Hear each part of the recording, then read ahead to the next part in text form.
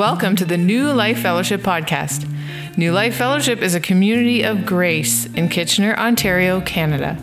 Our goal is to teach and share and experience the life of Jesus Christ together. You're about to listen to a message from one of our meetings. Please make sure to check out our website, newlifekw.ca. Without further ado, let's listen in. Great to have you guys here. Well, last week, Pastor Robin began his message on some inescapable truths in this world. And he mentioned about a particular hockey team of playoff disappointment. He mentioned taxes as a guarantee in this world, and then death, on which he spoke on, which was a great message. And so if you haven't heard it yet, I encourage you to check it out. Powerful message about what the death and burial of Jesus means for you and I today. Very, very powerful message. But I want to add one to the list as one of those guarantees in life, and that is conflict. You're all familiar with the verse, right? Where two or three are gathered, there will be conflict. That's not a verse in the Bible, but based on how accurate it is in real life, it probably could be. And so really, when you get two people or two groups together, you're kind of waiting for conflict. It's bound to happen at some point. And that's simply because no two people are exactly alike. Even if you've got siblings or even twins, they are going to experience conflict because even in the same household with the same parents, they're going to experience things slightly differently. And so they're going to have their own unique perspective on life. And then you think about the drama that comes from friends in school. Do you remember grade 6, grade 7, grade 8, right? Where, all your insecurities are put on for show. And everyone just picks on those things and highlights those things. And one day, they're friends with you. The next day, they're not, and you don't know why. And all the drama of grade school. And then you get marriage. And I mean, conflict, again, is guaranteed in marriage because you have 1 + 1 = 1. That's bad math. That's guaranteeing conflict in that case here. And it's amazing that this is someone you've chosen. This is someone you've welcomed into your life. This is someone you've dedicated to love, and yet there's going to be conflict. Sometimes it begins on the honeymoon. Sometimes it has begun even before the honeymoon. But it's going to happen. And then on top of that, to even make matters worse, you're going to get the conflict that comes from misunderstandings. I've seen it many times where a couple is engaged in a conversation with one another, and really it's two different conversations. They just don't realize it. That they're talking past each other, and they're addressing what they're hearing, but that's not what the other person is saying, and they're doing the exact same thing. And so you get all kinds of opportunities for conflict. But fortunately, we know that God's people in the church, there's no conflict. Isn't that wonderful? So let's just close in prayer of thanksgiving, and that's not the case, right? In fact, it's sad, really is sad, but Christians fight over the silliest of things at times. Now, please understand, I'm not saying that all conflict is bad. In fact, there's reason for conflict, even in the church.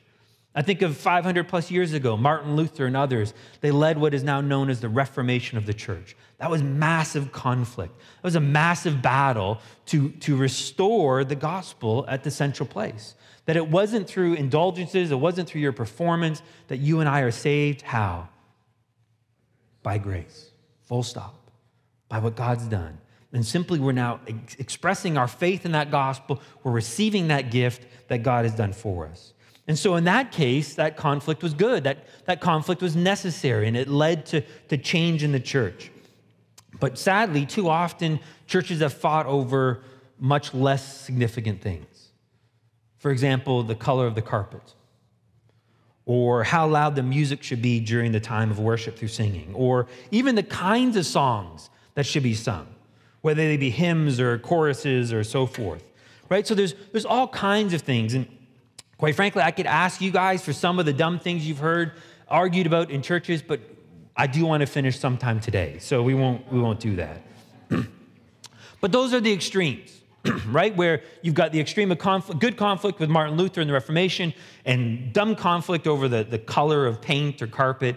And those are the extremes. And if that only was where conflict existed, it would be really easy to address conflict. But the reality is most conflict exists somewhere in between. somewhere in between those extremes in the gray areas where it's not so clear, it's not so obvious. And yet, it's in that conflict where we're ready to burn the lifeboat that we're in together because we're so set on our ways because we see it in black and white terms. So for example, I've met with many couples and they might be arguing or having conflict over how do they raise a child. How much screen time is appropriate? How do you discipline that child? What are some of the behaviors that you want to instill in them? Might have all kinds of conflict areas. Or other areas of conflict in marriages, how often they should have sex. Or even what kind of friends the couple should have. That now that you're married, you shouldn't be hanging out with those friends anymore because they're bad influences. Or maybe even family, in-laws, and so forth. So there's all kinds of areas for conflict, and the answer isn't obvious because it's in the gray. It's not the black and white. But then you have conflict that's a result of hurtful actions, hurtful words, deep wounds from those who've hurt us. Wounds that are from the result of betrayal or disrespect. Unfaithfulness from a loved one. That unfaithfulness could be an affair, but unfaithfulness could also be through how you speak of them. How you talk about them to other people is a sign of, could be potentially unfaithfulness. Or maybe the wounds that arise from careless words, careless actions. So it's an unintentional hurt, but it's still a hurt nonetheless. And then maybe even the ones that are the hardest to live with, the things that hurt us but are done in love. The words that just cut right deep into the heart of our heart, but yet the motive and their action was love. So the question is, what do we do then? How do we move past these hurts? How do we address the conflict? Because the reality is, because conflict can be good, it's not about avoiding conflict. It's not about figuring out how to foolproof our relationships, whether it be our marriage or our parenting or our friendships or even here as a church, to guarantee that there'll never be conflict. Because sometimes that conflict is required for growth. It's required for us to mature. And so it can be really healthy. But how do we move past it? How do we navigate our way through it where we don't lose the relationship as a result? And you see, that's the position that the Apostle Paul found himself with the church in Corinth here. That there's been a deep offense. Because what he's done is he's offered them a pretty strong rebuke, pretty strong words that were hard to hear from them, but they were motivated out of love. And then on top of that, you've got at least one person, if not a group of people, who are actively trying to character assassinate Paul, undermine him, undermine his message and his authority. And so now you have all this conflict between Paul and the church in Corinth. But the good news for us is what it does is it shows us that pathway now. How do we move through it? How do we navigate our way through it so that we too could experience healing relationships? And so that's what we're going to try and look at. Today is simply what holds us together. What's the motivation to fight for the relationship? And then next week, what we're going to look at is we're going to look at what's the way through that? How do we reconcile and restore trust and relationship that's been broken? So we got a long passage to look at this morning, so we're just going to kind of pray, and then we're going to jump into it. So let's pray. Heavenly Father, we've all experienced conflict. We've all experienced disappointment. We've all experienced hurt. We've all got wounds. And so how do we deal with those wounds? How do we fight for relationships? How do we restore those relationships? Especially when those relationships are so close to us, with our children or our parents, our friends, and especially in our marriages where there's so much conflict. I pray, Lord Jesus, that this morning your words would be life to us, would encourage us, and that we would see how you're working. So we're going to trust you, Jesus. In your name we pray, amen. I have a friend, he likes to use this phrase. He says sermonettes, so little hollow light sermons, produce Christianettes. Little, light, hollow Christians. So we're not in for that, right? We're not in for light, hollow Christians. And so we try to offer you guys some meat, some good nutrition in our messages. And so that's what we're going to do again this morning, hopefully. So you're going to have to put on your Bible scholar hat, is basically what I'm saying. Because we're going to look at some of the history or the background of what was going on in Paul and Corinth's life to give us some context. Otherwise, this letter kind of feels like you're jumping into a movie 3/4 of the way through and you don't really know what's happening. So we're just going to kind of do a quick rundown of the history of Corinth as a church. So Paul, on his second missionary journey, and you can read about this in Acts 18 if you want, but on his second missionary journey, Paul founded the church in Corinth. It was in the early 50s, or just, 50 AD, so nothing in forward to that 50, right? So about 20 years after Jesus' death, burial, and resurrection, after the cross. And Paul came in and he meets a couple, Priscilla and Aquila. Now, you might be familiar with those names. They're originally from Rome, but they got kicked out of Rome when the Emperor Claudius kicked all the Jews out of Rome. And so now they're hanging out in Corinth, and they connect with Paul. They were Jewish, and so they met Paul at the synagogue there, and they heard Paul teaching about Jesus the Messiah. And Priscilla and Aquila were all in. They bought into it, and that started the church in Corinth. And initially, Paul and Priscilla and Aquila were all tent makers, so that's what they were doing. Paul was working part-time as a tent maker and then part-time kind of founding the church. And he did that for a little while until eventually Timothy and Silvanus, or Silas, he's got a nickname there, same person, they come down, and they all now are forming the church together, and that allows Paul to go full-time with the church. And as you would expect, the Jews in the city weren't happy, and so they began to persecute Paul, and they tried to get Paul arrested and try to get him thrown out of the city and so forth, to the point where Paul was scared. And so in Acts 18, verses 9 and 10, I want to share these verses with you. It says, "And the Lord said to Paul in the night by a vision, 'Do not be afraid any longer, but go on speaking and do not be silent. For I am with you, and no man will attack you in order to harm you, for I have many people in this city.'" I felt very strongly to share those two verses because I think there's someone listening to this message, maybe in this room or maybe online, that need to hear the great Apostle Paul was scared to share his faith. And God says to him, "Don't be afraid anymore.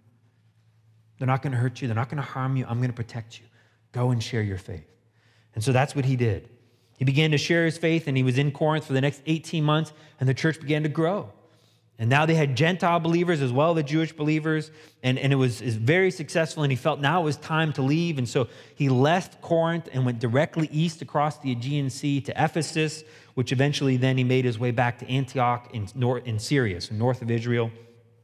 And he stayed there for some time. We don't know how long he stayed there for, but eventually he begins his third missionary journey. And the goal of this third missionary journey was to go revisit now these churches that he had planted and to strengthen the disciples, it says. So you might think of it as a bit of his reunion tour of sorts, right?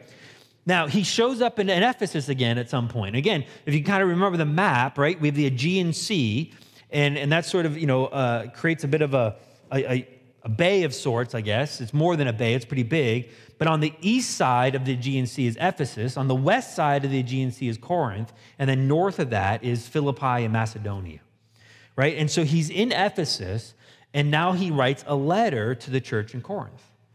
This is where it gets a little confusing, so pay attention. You might need to make some notes on this one, right? Because the first letter that Paul wrote is not 1 Corinthians. 1 Corinthians is actually at least the second letter that Paul wrote, and we know that because in 1 Corinthians, he's referencing a letter he wrote previously. Now, we don't know what this letter is. It's been lost to time, but what we do know about it is at the very least, in that letter, because Paul references it in 1 Corinthians, he talks about how he rebuked them because of allowing immorality into the church, that they were allowing worldly people into that church and mixing with them to a point where it was actually beginning to corrupt them. And so he basically said to them that you can't tolerate that kind of corruption within the church. And so sometime after that, we don't know when, but he now wrote his second letter, which is 1 Corinthians. So the second letter is first. Got it?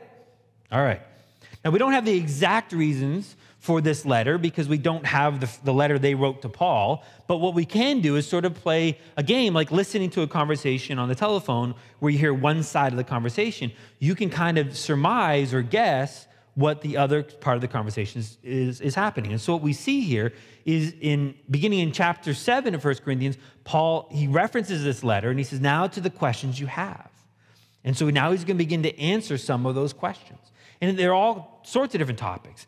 Topics like marriage and sex in marriage and divorce and remarriage. And he's going to talk about spiritual gifts, and he's going to talk about communion, and he's going to talk about all sorts of different things, even about like eating food that you might have been sacrificed to idols and giving and so forth. So there's a lot of issues that he addresses answering their questions that they ask them.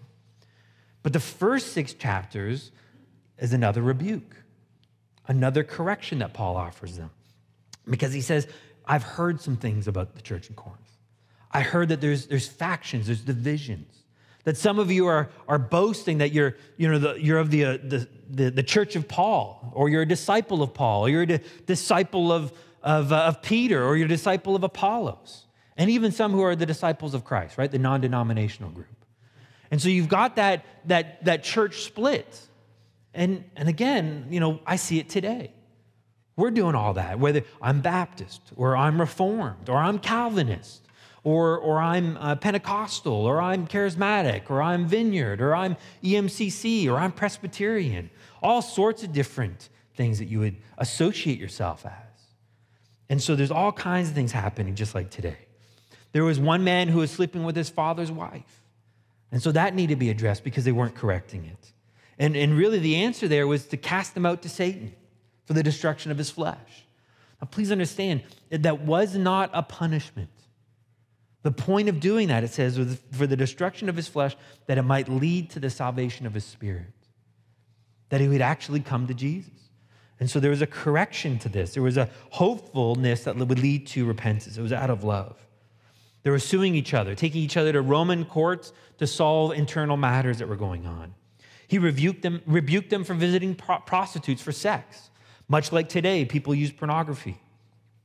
And then we could also even deduce that there was either at least a person or even a group of people, as we said, that were beginning to undermine Paul, beginning to undermine his authority in the church as an apostle. So that was the letter, 1 Corinthians, was the second letter. Well, what this led to was, I guess it wasn't well received, so then Paul visits. He kind of sails across the Aegean Sea, leaving Ephesus, goes visit Corinth for a time, and this is what's referred to as a very, very painful visit. It's a harsh visit where, again, he has to correct them. Because what was happening now is that, again, that person was beginning to undermine Paul. He was beginning to say things about Paul that, Paul's not really in it for you. He's in it for himself. He's just using you. He's very arrogant. He's very boastful. He thinks better of himself. And the reality is, he's not that good of an apostle. He's not at the same level as James and Peter. Paul's way down here, if he's even an apostle, really. We're not even sure. I mean, he's sort of just given himself that name.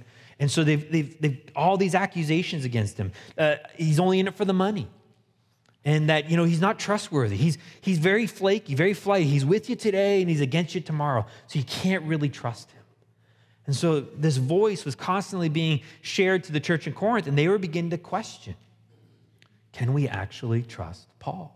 And so there's division there. So he makes this quick trip to address it, but it wasn't received well. It led to more conflict.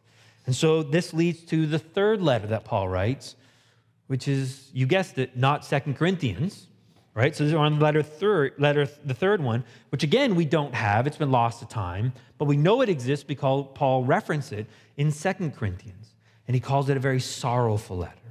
Because again, it would have been another sorrowful rebuke towards the church in Corinth. But again, he felt it was necessary because of the conflict going on between him and the church. And why was that necessary? Well, because if there's an undermining of Paul's authority, then it's easy to reject Paul and what he's teaching, and now this other group of people can lead them astray. And that was constantly happening in the church. And again, we don't know exactly what was going on, what direction they wanted to lead these people, but based on what Paul goes on to write in 2 Corinthians, it's safe to say, I think, in my opinion, that they were leading people back to the law, back to the rules, back to the performance, back to trying to earn God's favor, trying to do it in your own strength. And they were leading them away from the grace that Paul was offering them. So it was really important to correct this. But again, it wasn't received well. It caused a lot of sorrow. And so now the question is, well, what's going to happen here? And so I said it wasn't received well. The visit wasn't received well, but this letter was received well. So what happened was Paul then, he travels north around the Aegean Sea, and he ends up in Macedonia. That's kind of the province, and settles into the city of Philippi, where he meets Titus, who delivered that third letter that was lost. And Titus now gives the response to Paul as to what happened. And that it was hard and was sorrowful, but they understood what was going on. They could see where it was coming from. And now Paul's going to write 2 Corinthians, which is actually the fourth letter. Got it? Pretty simple, right? All right. So the first 11 verses of this letter now in 2 Corinthians is sort of the introduction. It's his kind of way of saying hello and bringing them up to speed as to what happened in Asia and so forth that brought them to Philippi, because they would have known about that. But now, beginning in verse 12, he's going to get into it with them, and he's going to start by reaffirming his love for them in order that they can eventually understand his motivation.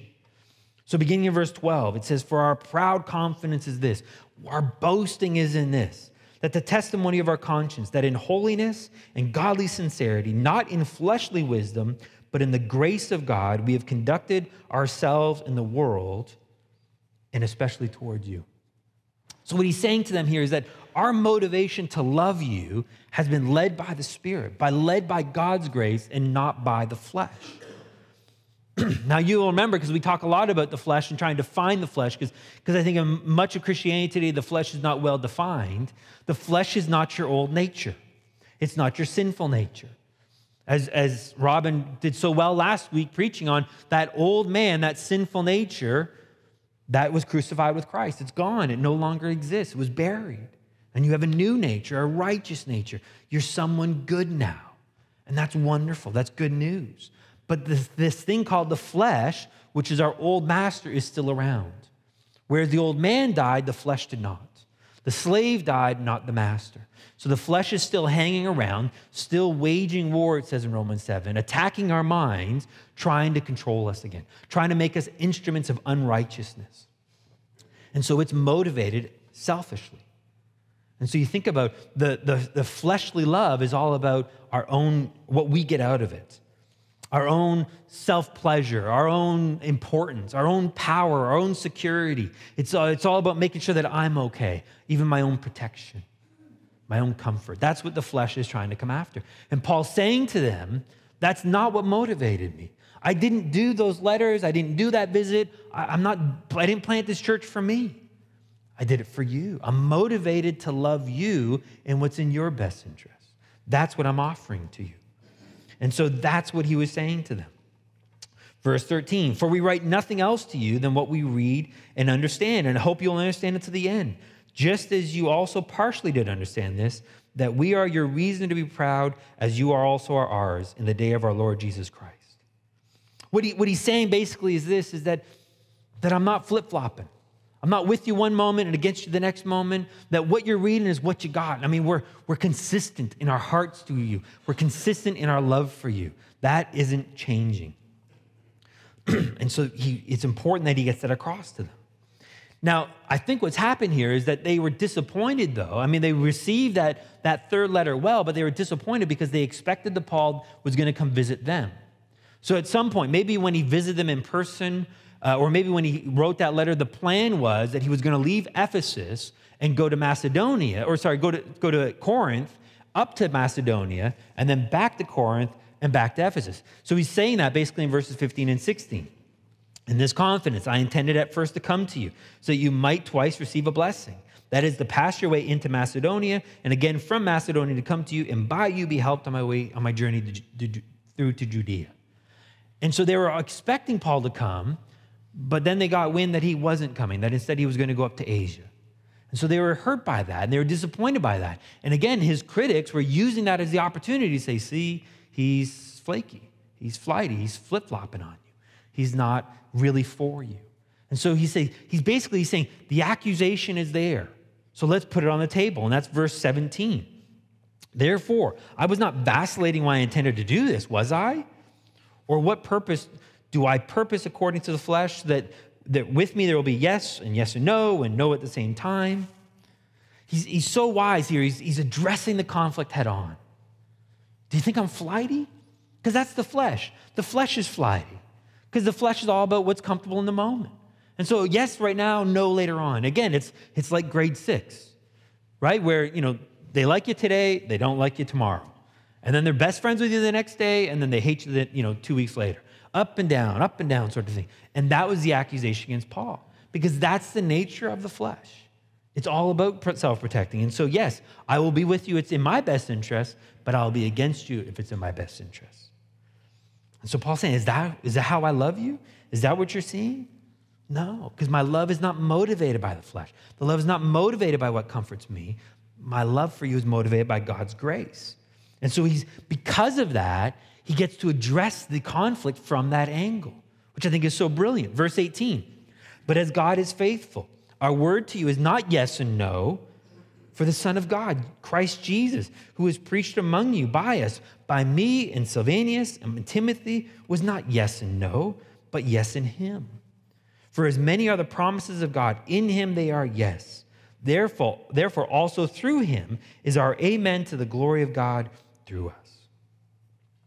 In essence, what he's saying is, I'm the same person that preached the gospel to you. I'm the same person that faced that persecution for you. I'm that same person that fought for you and loved and worked for you. That hasn't changed. And the message I shared, that message of yes in God, is my heart for you as well. Because that's what's motivating that love. The love you were seeing was not Paul's love. It was Christ in Paul, is what he's saying. In essence, what he's trying to say is, just as God is for you, so also I am for you. What a great message that is. We try to teach that to our kids over and over again, a mantra in life that we just over and over repeated to them, that mama and daddy are for them. Mama and daddy are on their side. And we felt that was even more important than saying we love you, although we do say that often, but we wanted them to know that we were on their side, because not everything we do feels good. Not everything we do they like and enjoy. But why we do it, what motivates us to do that, is our love for them. And growing up, I was so blessed to have parents that were like that. That my mom especially, I always knew my mom was on my side.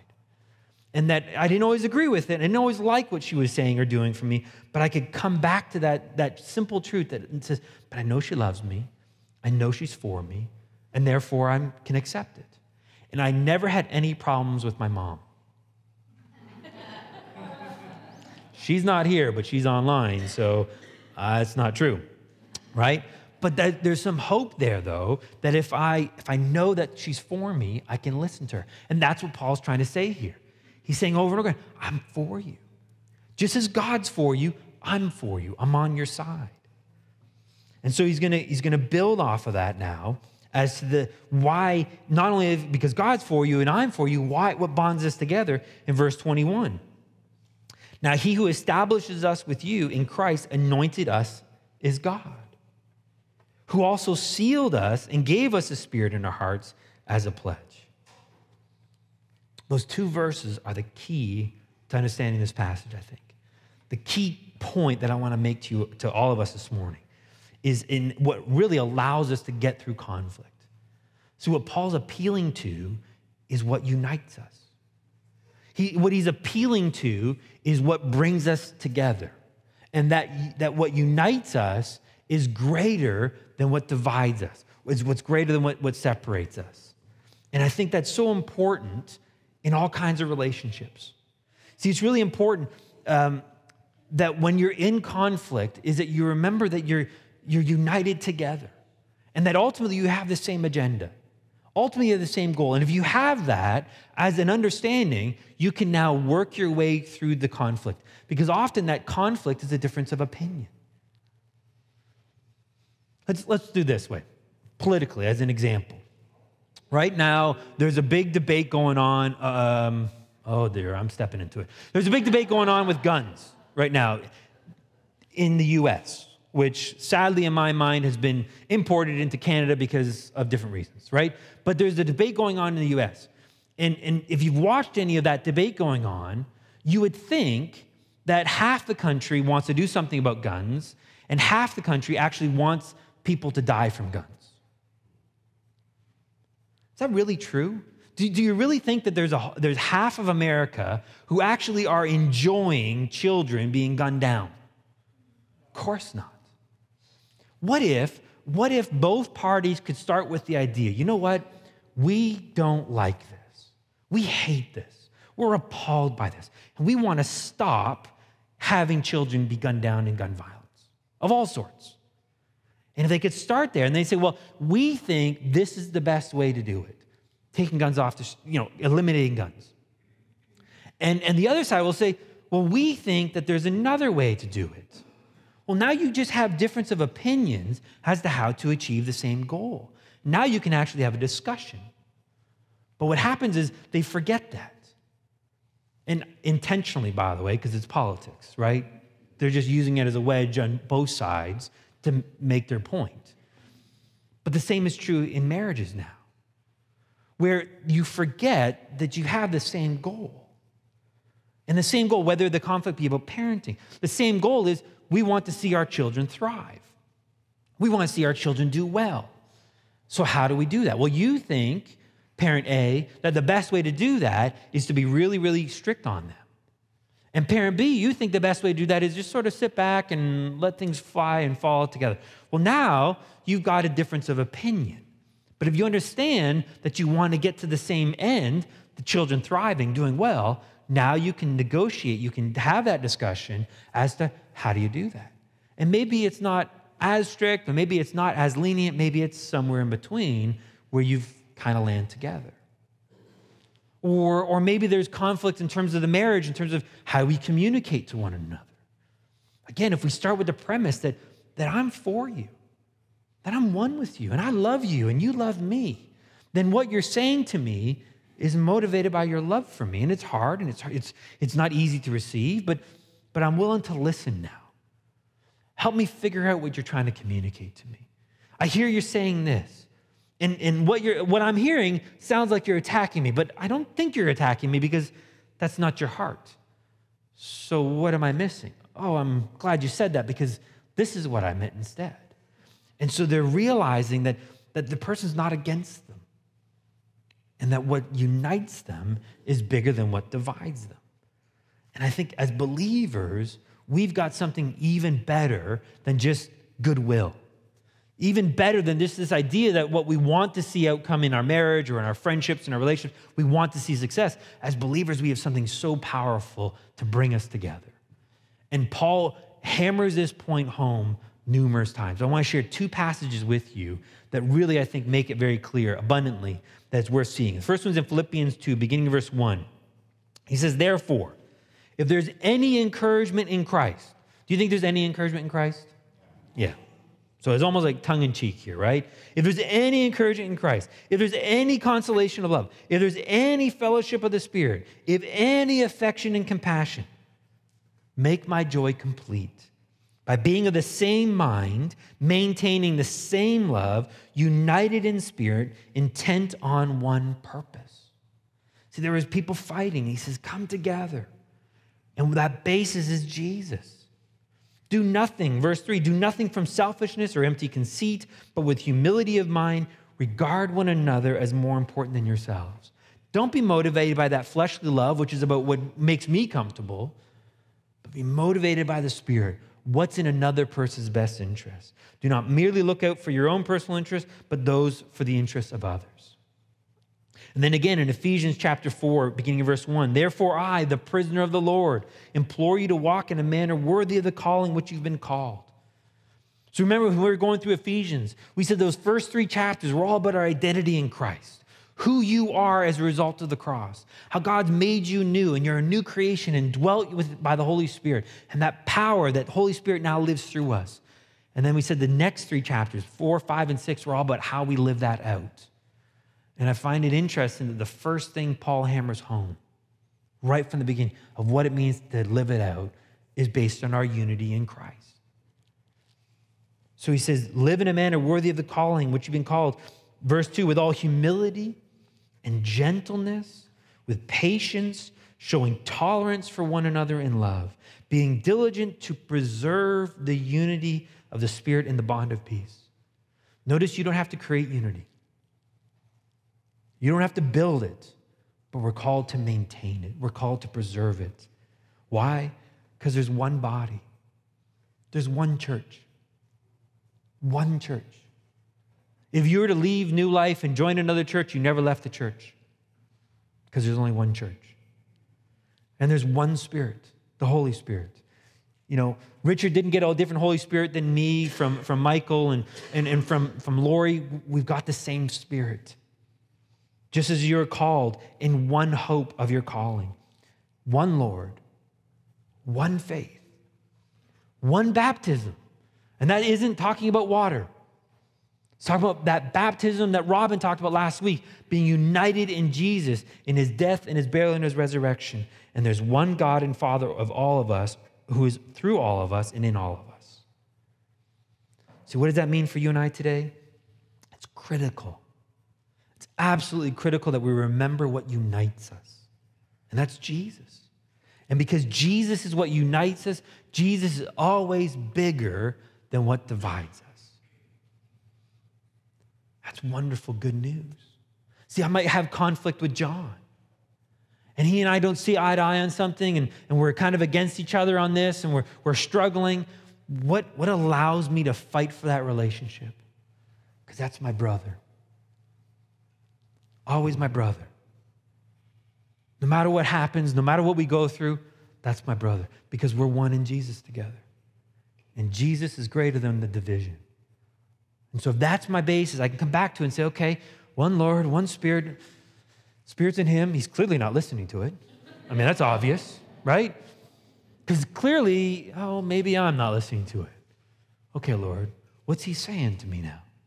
What might you be saying through him to me? Because I know he's my brother and he's for me. And so that union, that bond in Christ allows us to come together. Think about the power of that. Because within the church, we've lost that. We've forgotten that. And there's so much division within our churches now. And again, some of those divisions aren't even about our faith. They are about our faith, but not primary to our faith. And in the sense, what I mean is some churches divide over, are you able to speak in tongues today? So some denominations that ended at the end of the first century. I don't know why, but that's what they believe. And then there's others who demand it, who require it and say that if you don't have it, then maybe you're not saved. At the very least, you don't have the Holy Spirit. And so there's division over that. There's division over giving or tithing. There's a division over which Bible you use and styles of worship. All of those things are related to our faith, but they're secondary to our faith. They don't matter to the core of our faith. They don't change anything that happened on the cross. And what's happened is that division has separated the churches from each other, and I think we're now worse off for it. Because you have some churches that are very, very smart and wise about wanting to teach the Word of God, but there's no life in them. There's no energy, and it's stale. Then you have other churches that want that life, and they're excited about the Holy Spirit, and they want to experience the Holy Spirit through them, but they don't have the wisdom of understanding the Scriptures, and they're all over the place. What if they were to come together? And those who are wise in the Word could teach those who are less wise, and those who are trusting in the Holy Spirit could teach those who maybe need to learn about the trusting in the Holy Spirit. We'd have a stronger church as a result of that. But also our churches are separated over things like politics. Again, how we view solving social problems of our day, like guns, like abortion, like taxes and pandemic policies and mandates. How we deal with discrimination and social programs and all kinds of things that, again, political parties are using to their advantage. That wedge. That's what they're looking for. That's what they're using. And what's sad is I see Christians today getting sucked into it. And what's really sad to me is they're willing to put their entire credibility on the line for that, for a stance politically. But they won't do it for Jesus. Please don't hear condemnation in that. That's not what I'm saying. But we'll post all kinds of things on social media about what we think needs to happen here and what we think's over here. And the whole time we've got the answer. It's Jesus. But we're afraid to share our faith. I get it. I get it personally, because I am too at times. But so is the Apostle Paul. So you're not alone. But maybe that verse is for you to encourage you, to empower you, to share your faith boldly. Be on social media or be with their friends and family, to invite them to discover Jesus. And break down those wedges, break down those divisions. And there's divisions within our friendships and our marriages because of those hurts. Again, if we can remember that we're one in Jesus. See, my marriage with Joy, I know because of Jesus, I'm going to love her no matter what. Amen. That's what binds us together as Jesus. I remember when I first met Pastor Greg. Pastor Greg and I, we're very different people in many ways. We got some things that are like. We have the same weird sense of humor and so forth. But I mean, he's all into music, and I'm an idiot at music. My musical gift, by the way, is carrying instruments. I'm a roadie. That's about it. I don't carry tunes, but instruments I can carry, right? So that's my musical gifting, right? So he's got that, and I'm over here, and I'm an engineer, and he's more on the artistic side, and so we're very different in that way. But we immediately connected as friends, and it was because it was about Jesus. That's our bond. That's our unity. And he and I, we've had conflict in our relationship. There was a deep conflict for a number of years where it was really tense between us. But we got through it. You know why? Because that's my brother, and I'm his. And Jesus and me, and Jesus and him are the same Jesus. And so because of that, today, our bond and our friendship is closer than anything we could imagine. And it's because of our unity in Christ. What if we start there with our relationships? What if we look to our spouse and say, because you're in Jesus and because I'm in Jesus, I'm willing to fight for this. I'm willing to work it through. And here we go.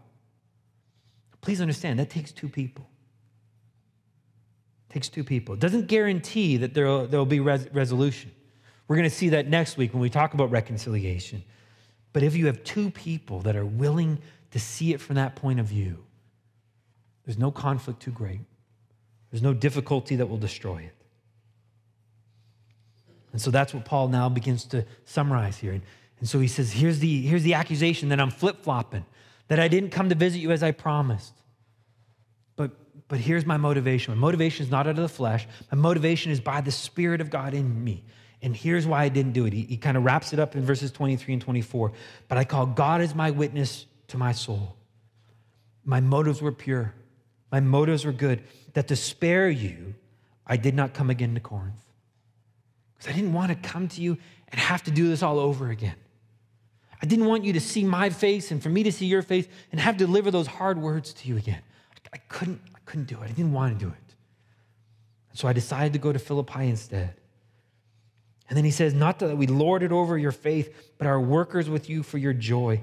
For in your faith you are standing firm. He's saying to them, please understand, I'm not putting myself higher than you. No, I'm actually serving you. That's my job. And I'm so proud of you. I'm so overjoyed about who you are and what you're doing. Keep going. That's what's motivating me, is my love for you. And that's, I'm looking out for what's in your best interest. So again, if we could approach conflict from that starting point, that I'm not against you and I'm for you, and I believe you're for me.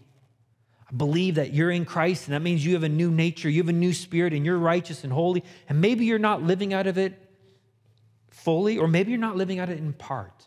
That part of what you're saying is spirit-led, and part of what you're doing is not. But I'm willing to work through that conflict with you together to see what is good and valuable. And so we listen and we address it. And again, we're going to look at that more next week as Paul talks about that reconciliation. But if we're willing to do that, then we can be that church that heals broken relationships, heals broken friendships, and offer love now to this hurting world. Let's pray. Father, while it would be wonderful to avoid conflict, conflict has its purpose. Conflict is good. Conflict can bring that maturity. A conflict can bring issues that we've been trying to avoid.